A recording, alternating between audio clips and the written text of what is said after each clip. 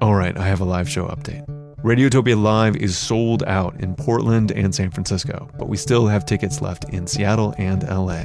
Go to radiotopia.fm/live for more info. Plus, Helen Zaltzman and I created a new stage show that we've been calling 99% Illusional, Objects and Words for Beautiful Nerds. It's going to be a really fun show. It's a benefit for the organization Arts for LA, one night only on Friday, April 14th in Los Angeles. I really want a lot of people there to see it and, support art. It's a good cause. Go to artsforla.org for full details. We'll also have links to these in the show notes.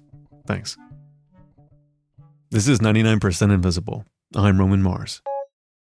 We're based in beautiful downtown Oakland, California, which is a port city on the San Francisco Bay. Massive container ships travel across the Pacific and end up here. From miles away, you can see the enormous white cranes that pull giant, uniformly sized metal boxes off the ships. People say the cranes are the inspiration for the AT-AT walkers in The Empire Strikes Back, but that's not true. It's just a good story to tell when you pass by on the bridge. The Port of Oakland and its container ships have always captured my imagination, and it turns out they also captured the imagination of my colleague and friend, Alexis Madrigal. I visited a ship that was docked in Oakland, and when I went out on the ship, I walked into this room that was all wood paneled, and this kind of old Romanian captain walks in with his Marlboro Reds, and he sits them down on the table, and he looks right in my eyes, and he goes, "What is your intent?" And I was in love, it was love at first sight. I was just like, no one ever hears these voices. They're so amazing. So there's kind of two head people on a ship. One is the captain, the other is the chief engineer down in the engine room. And so, we looked at the bridge and we went back to that wood paneled room, and the chief engineer comes in, another Romanian dude, and he goes, "You visited the head of the ship." And he taps his chest. "Now visit the heart." And he takes us down into the engine room, where these wrenches that are 5 feet tall. And I really could not imagine not doing a series of stories after that. And I went home and I had some wine and I was drunk tweeting about how amazing would it be to just tell the stories of all these people in the supply chain. And that's how it happened. Alexis decided to embark on an 8-part series called Containers, about how the shipping container has changed the global economy. We're going to feature one of the stories from that series on the show today, but first, I wanted to talk a little with Alexis about what the world was like before the container, so before the 1970s or so, starting with the ports. So if you want to think about what a port was like in the old days, just look at the piers. Look at how they're shaped. They're these long kind of fingers coming off of the shoreline. Well, the ships would have pulled up into what those are called finger piers. And then they would have unloaded their stuff. There would have been all these hundreds of people running around, and they would have unloaded their stuff directly onto those piers, which would have then gone into cargo sheds. So you've got guys working winches, kind of like little mini cranes on the boats, and you've got all the stuff sort of stored inside the hull of the ship. That was the container. They're dropping it onto the docks. Other people are forklifting it around. Trucks are pulling up. There's all these crews running everywhere. And so the notion of the docks, like the waterfront, this sort of charismatic place that I think lots of people know and understand, it's because there were all these people from all over the world, and the goods themselves, literally the stuff coming from all these places, is visible to your view. So you can smell the coffee. When the spice ships come in, you'd smell the cardamom. When there was something that was disgusting, like hides that was being worked, you'd smell green hides being handled by people. You would have seen big rolls of newsprint moving around, right? The way the world worked was actually sort of exposed to you before it got re-put into factories and products and all these things. And so it was actually this incredible site. I had an old longshoreman, graduated high school, but only high school. And he said, there was an entire education about the way the world worked just looking at the goods that were sitting on the docks. When people started shipping things in containers, goods could be loaded and offloaded more easily. The containers full of stuff could go directly from the ship onto trucks and trains, and everything was standardized all over the world. Containers eliminated a lot of inefficiencies from the system, and ports have completely changed. Ports now are these long, flat berths. The ships come in, they dock, and then, these largely white container cranes drop over them. Those cranes are really a wild thing when you think about it. The reason their necks are so long, that's called the boom, is because the ships are so wide, and they go out over the whole ship, and then a little person in a little cab goes out all the way across the ship, and they look down through their legs. They drop this thing called a spreader onto these 4 locking mechanisms on the box. They pull it up, they bring it, they drop it onto a sort of intermediate truck that takes it into the holding yard.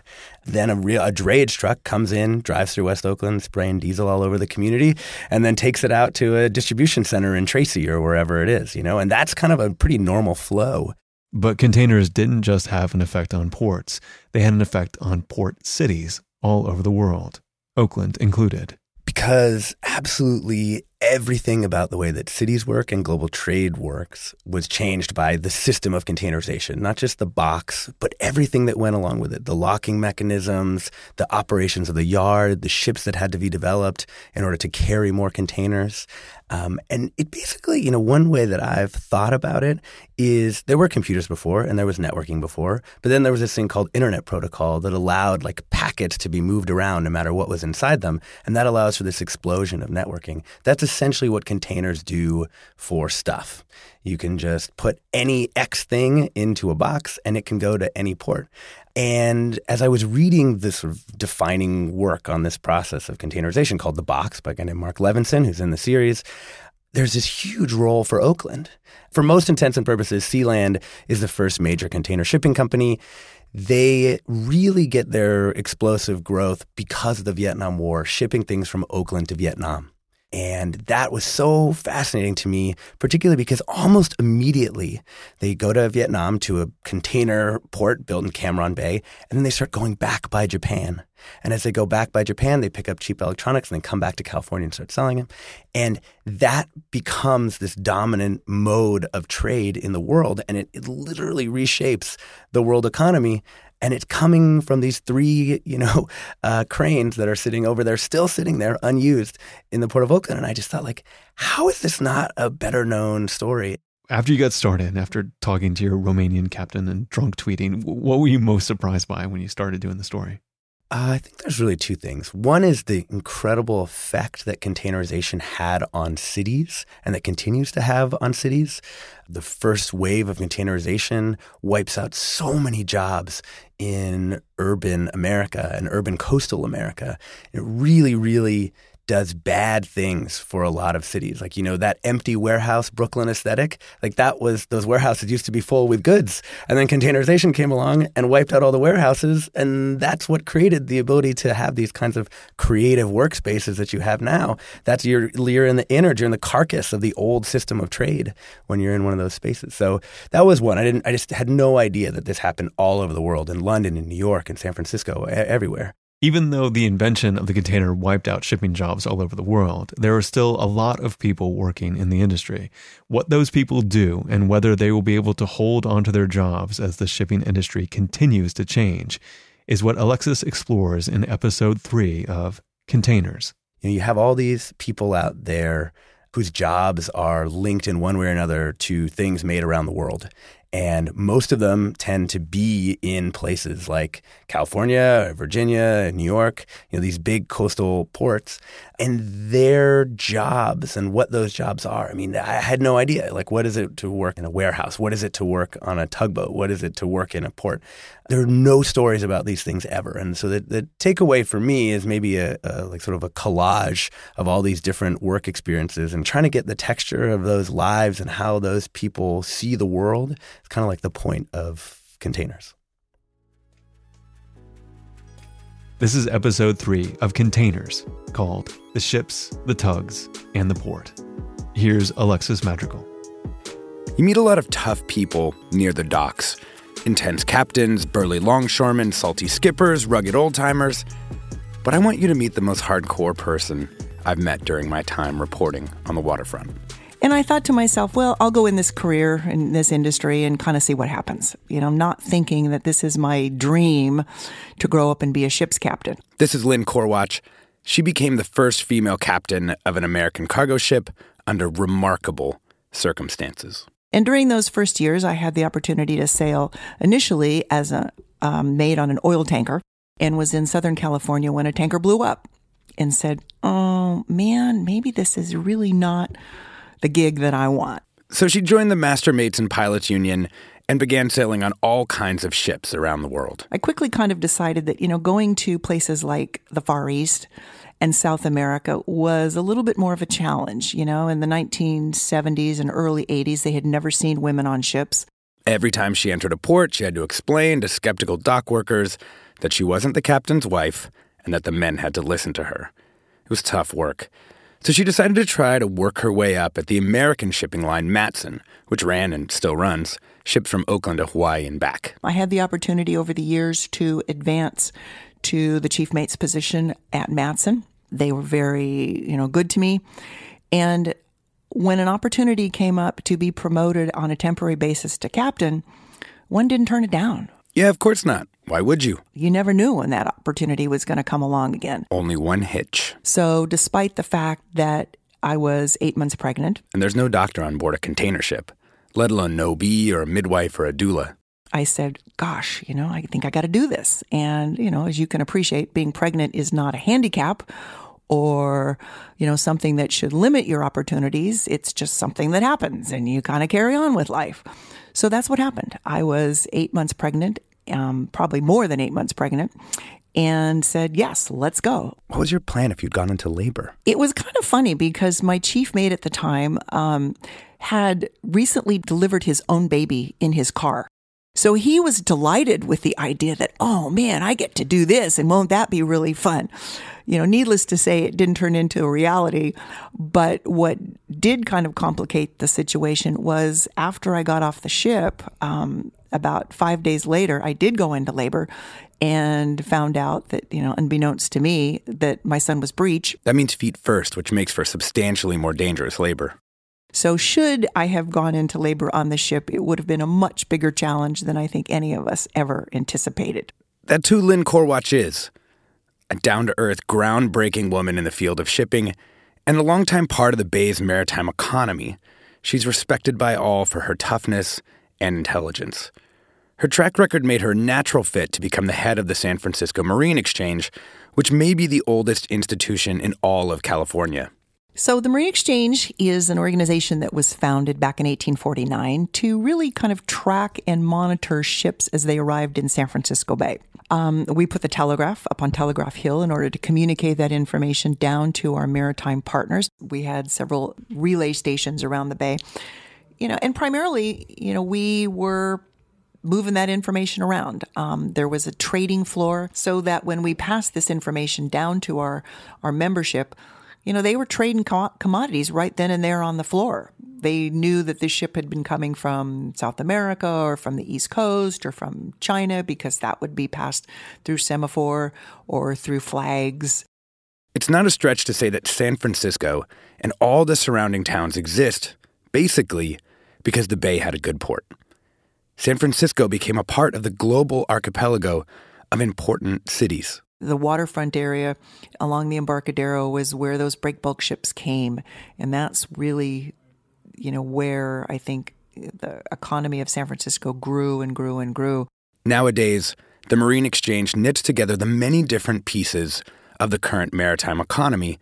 They're the honest broker that everyone works with to address stuff like safety and trade, stuff like that. Our mission really hasn't changed. We do exactly the same thing. We don't control ships.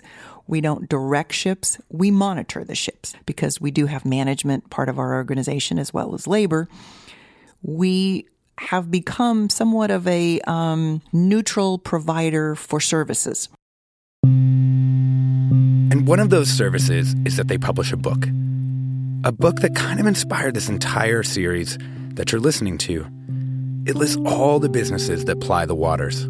Anchors, chains, and deck fitting, barging, boating services, boilers, and water treatment. It's not the kind of book you see much anymore. It's spiral bound with lots of tabs. It's a book that's meant to be used. And paging through it, you really see the variety of businesses who ply the waters and supply the ships. The people who bring supplies and service lifeboats and make ropes and haul trash and sell anchors. So many types of businesses that you need to have a functioning maritime economy. If the container ships are the big animals, these companies are the little nimble creatures that make the ecosystem work. What's it like inside one of these small businesses? Who works these jobs? I wanted to know, so I called up a tugboat company listed in the Marine Exchange handbook. A few days later, I was sitting across from Ted Blankenberg in a messy office inside a manufactured building right at the foot of the Bay Bridge. Let's just say he was an adventurous young man. I went to college. I spent a couple of years in the Army. I got on the modern pentathlon team, running, swimming, pistol shooting, fencing, and taking a horse, hopefully over a course. Ted works for Amnav, one of the tugboat companies that services the bay. Like the rest of the maritime economy, tugboating is inextricably linked with the business of global shipping. He's also a world-class bullshitter and hilarious. Well, that's a picture of me falling off a horse into a brick wall. He's been around the tugboat industry for 30 years. I was tending bar, and a friend of mine's mother owned a tugboat company.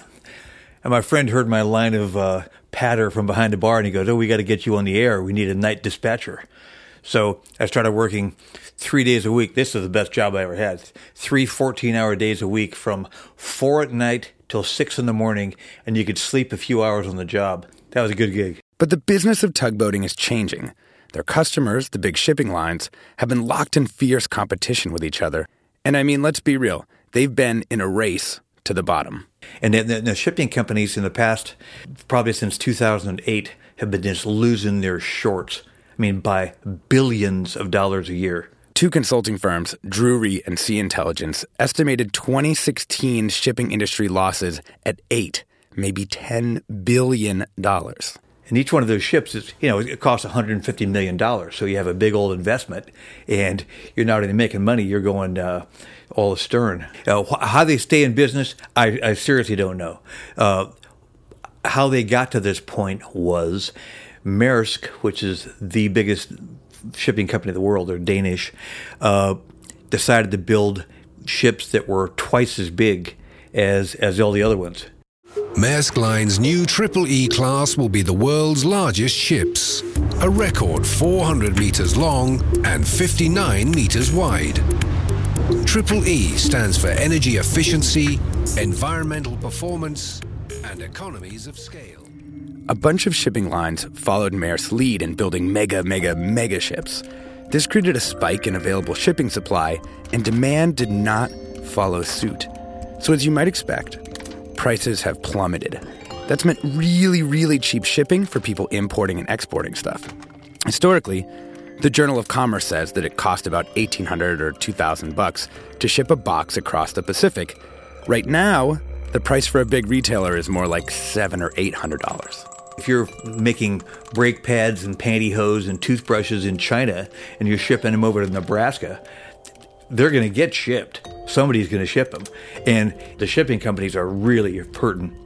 And that means they've become desperate to somehow survive. They're scared.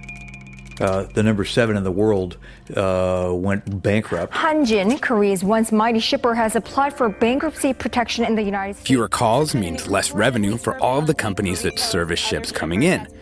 The industry is getting tougher and tougher to survive in. There's no slack left in the system. The local companies have responded with consolidation themselves. Amnav, for example, was purchased by the Marine Resources Group, which became Foss Marine, which is owned by the Seattle-based Saltchuk Resources Incorporated, a conglomerate that controls 30 logistics businesses. Everybody needs some bigger entity for protection. And that was before Donald Trump started at least talking about a so-called America First trade policy, in which presumably more things are made in the United States and less things are made in Asia. If you've already got too much shipping capacity out on the ocean, and then the U.S. suddenly starts importing fewer things, that could send an already stressed industry into implosive decline, and the blast radius could extend far beyond the West Coast ports. 12% of U.S. GDP, roughly $2 trillion worth of the economy, is dependent on goods flowing through the West Coast. You mess with that, and you're literally gambling with the national economy. And yet, the little maritime businesses soldier on, doing the work, despite the corporate squeeze and the darkness on the horizon, just like all the rest of the companies and unions who make the supply chain go. Every time a ship comes in, it's like putting on a wedding. I mean, you've got a myriad of details, and you forget one, and it's just awful. You got to notify the Coast Guard and order up longshore gangs to unload ships and line handlers to tie the big boat up. You need tugboats and a bar pilot to pilot the cargo ship into the bay, directing the movements of the tugs. The ship shows up 12 miles west of the Golden Gate Bridge. A pilot will board and take it into the bay all the way to its berth. After I learned about the business, I wanted to see what the actual work was. Like, how does this work get accomplished? What does a tugboat do? So I asked Ted, and he got me on a boat called the Patricia Ann. Will is the skipper of the Patricia Ann. Our job for the afternoon is to guide a medium-sized container ship called the Cap Palliser off the dock and out of the Oakland shipping channel. It's tied up at berth 59 of the Oakland container terminal, and it's a pretty standard 2-tugboat job. We'll be pulling it off the dock, taking it up to the turning basin, spinning it around, and probably getting released somewhere along the inner harbor. So this orange vessel ship up here, Portside 2, that's the Cap Palliser. Though it's not a large ship by the standards of the industry, it is enormous by any other standard. We cruise past the Cap Palliser and Will snuggles the tug up against the dock to await orders. Waiting for the call, we look out at the big Oakland International Container Terminal, one of the busiest terminals on the West Coast.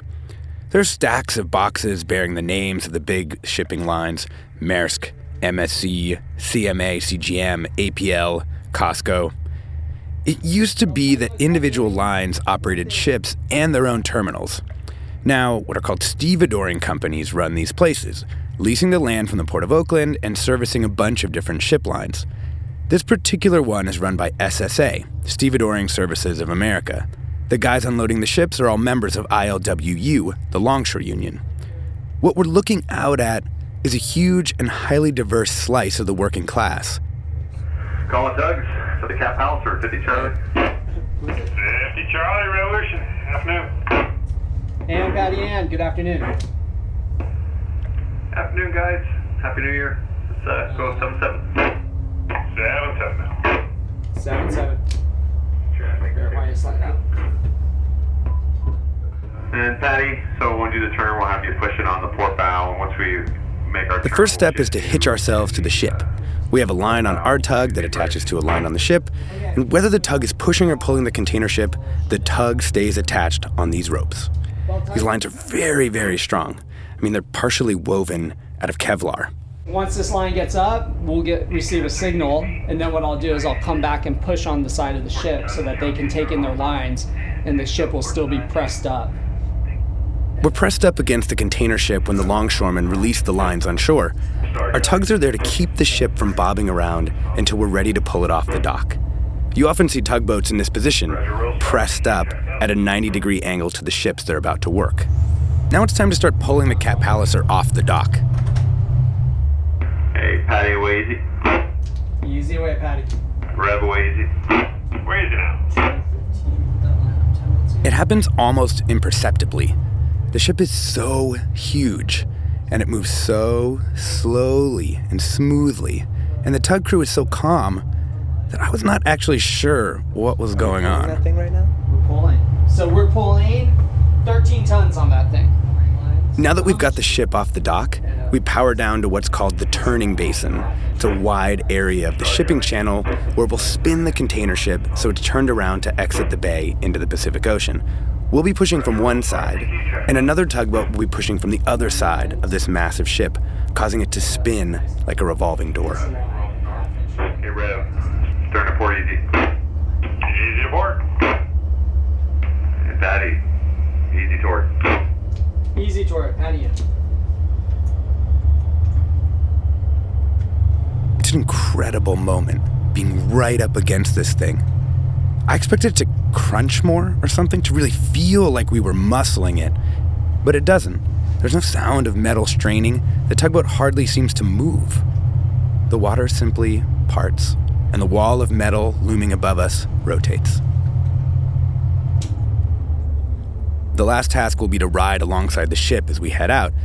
The tugs act as brakes, so the big ship doesn't get going too fast. We're going alongside right now, so most of these ships, they're like, if you put it in terms of a car, their first gear is like 8 knots or 9 knots. Right? Though that's only 9 or 10 miles per hour, that kind of speed in a narrow shipping channel can rock the other ships alongside the dock, damaging them.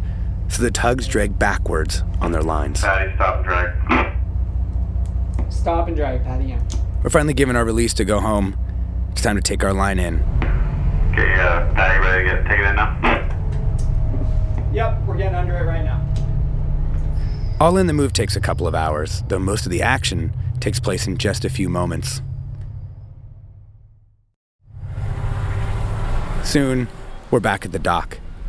The trucks had begun streaming in to pick up containers from another big ship that had come to shore.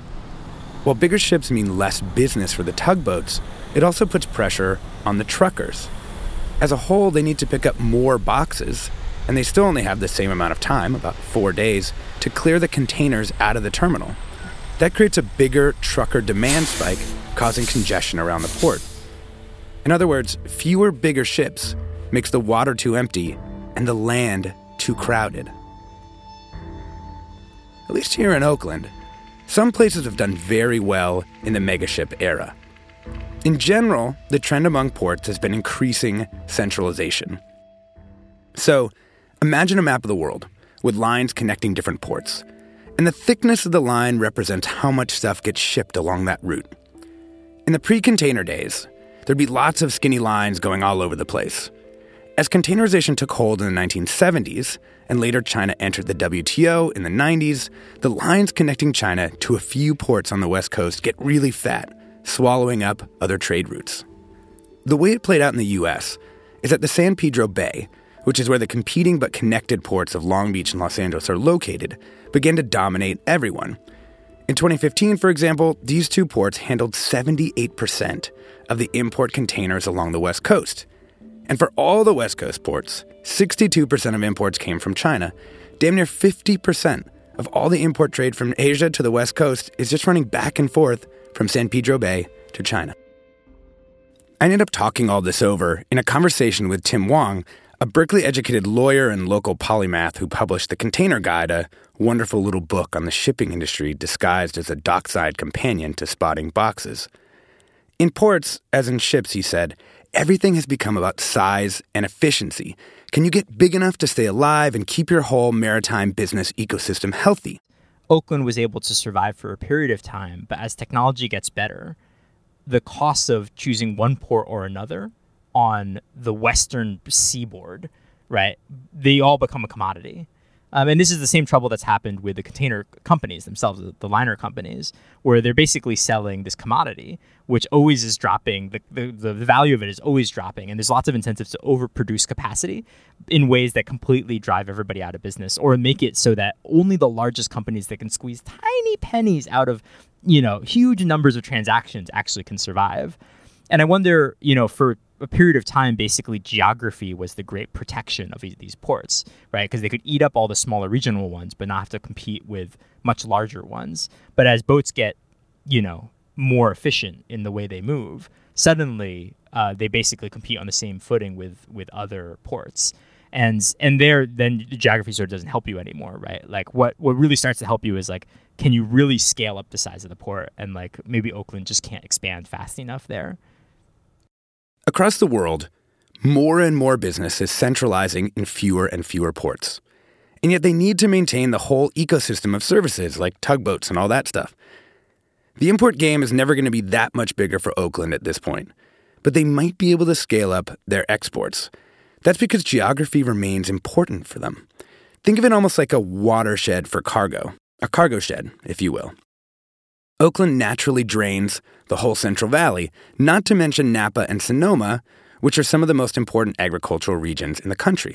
So the port officials want to expand on that strength, building a huge refrigerated facility that would allow Midwestern meat producers to put their pork on a train and send it all the way to the ocean, to the port. From there, it'd ship out to China. You end up with this capitalist virtuous circle. The efficiency of global shipping allowed for the production of electronics and all kinds of other stuff in China, which helped create their middle class. And now that burgeoning group of wealthier Chinese people end up importing American goods, driving our own economy. But that only works if American producers can send those goods to China. If we end up in a trade war, those pork and wine exports are in trouble. Containers is produced and hosted by Alexis Madrigal with editing, production, and sound design by Jonathan Hirsch. You can find the 8-part series, I think they're on episode 5 right now, on iTunes or wherever you get podcasts.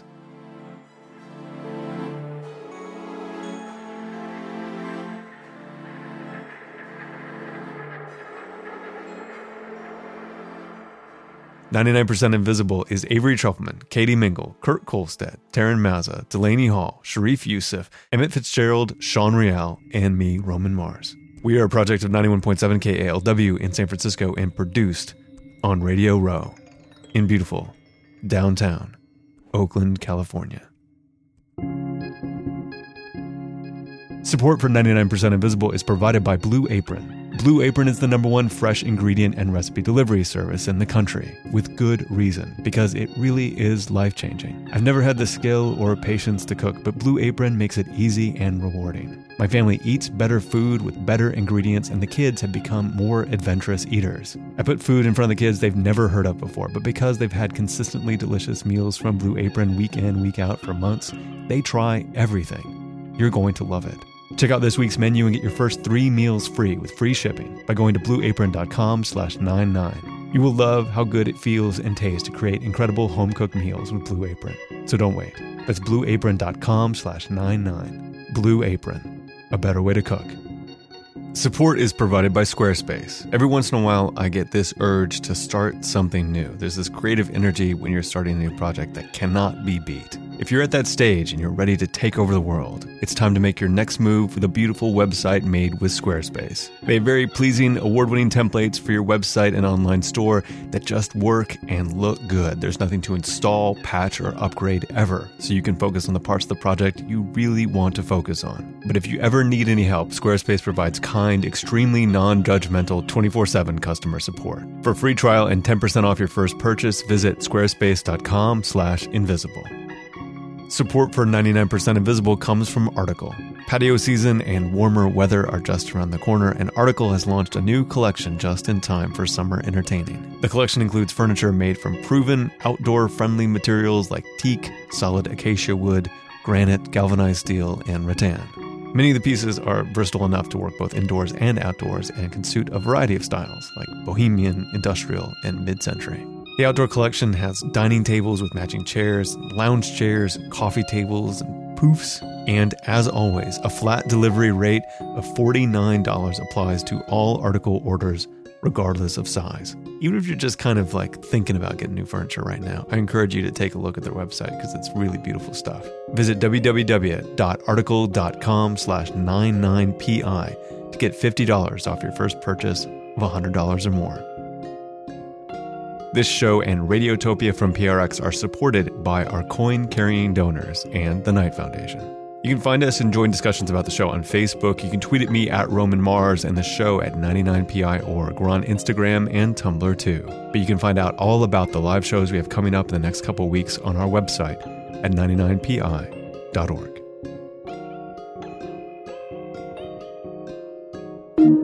Radiotopia.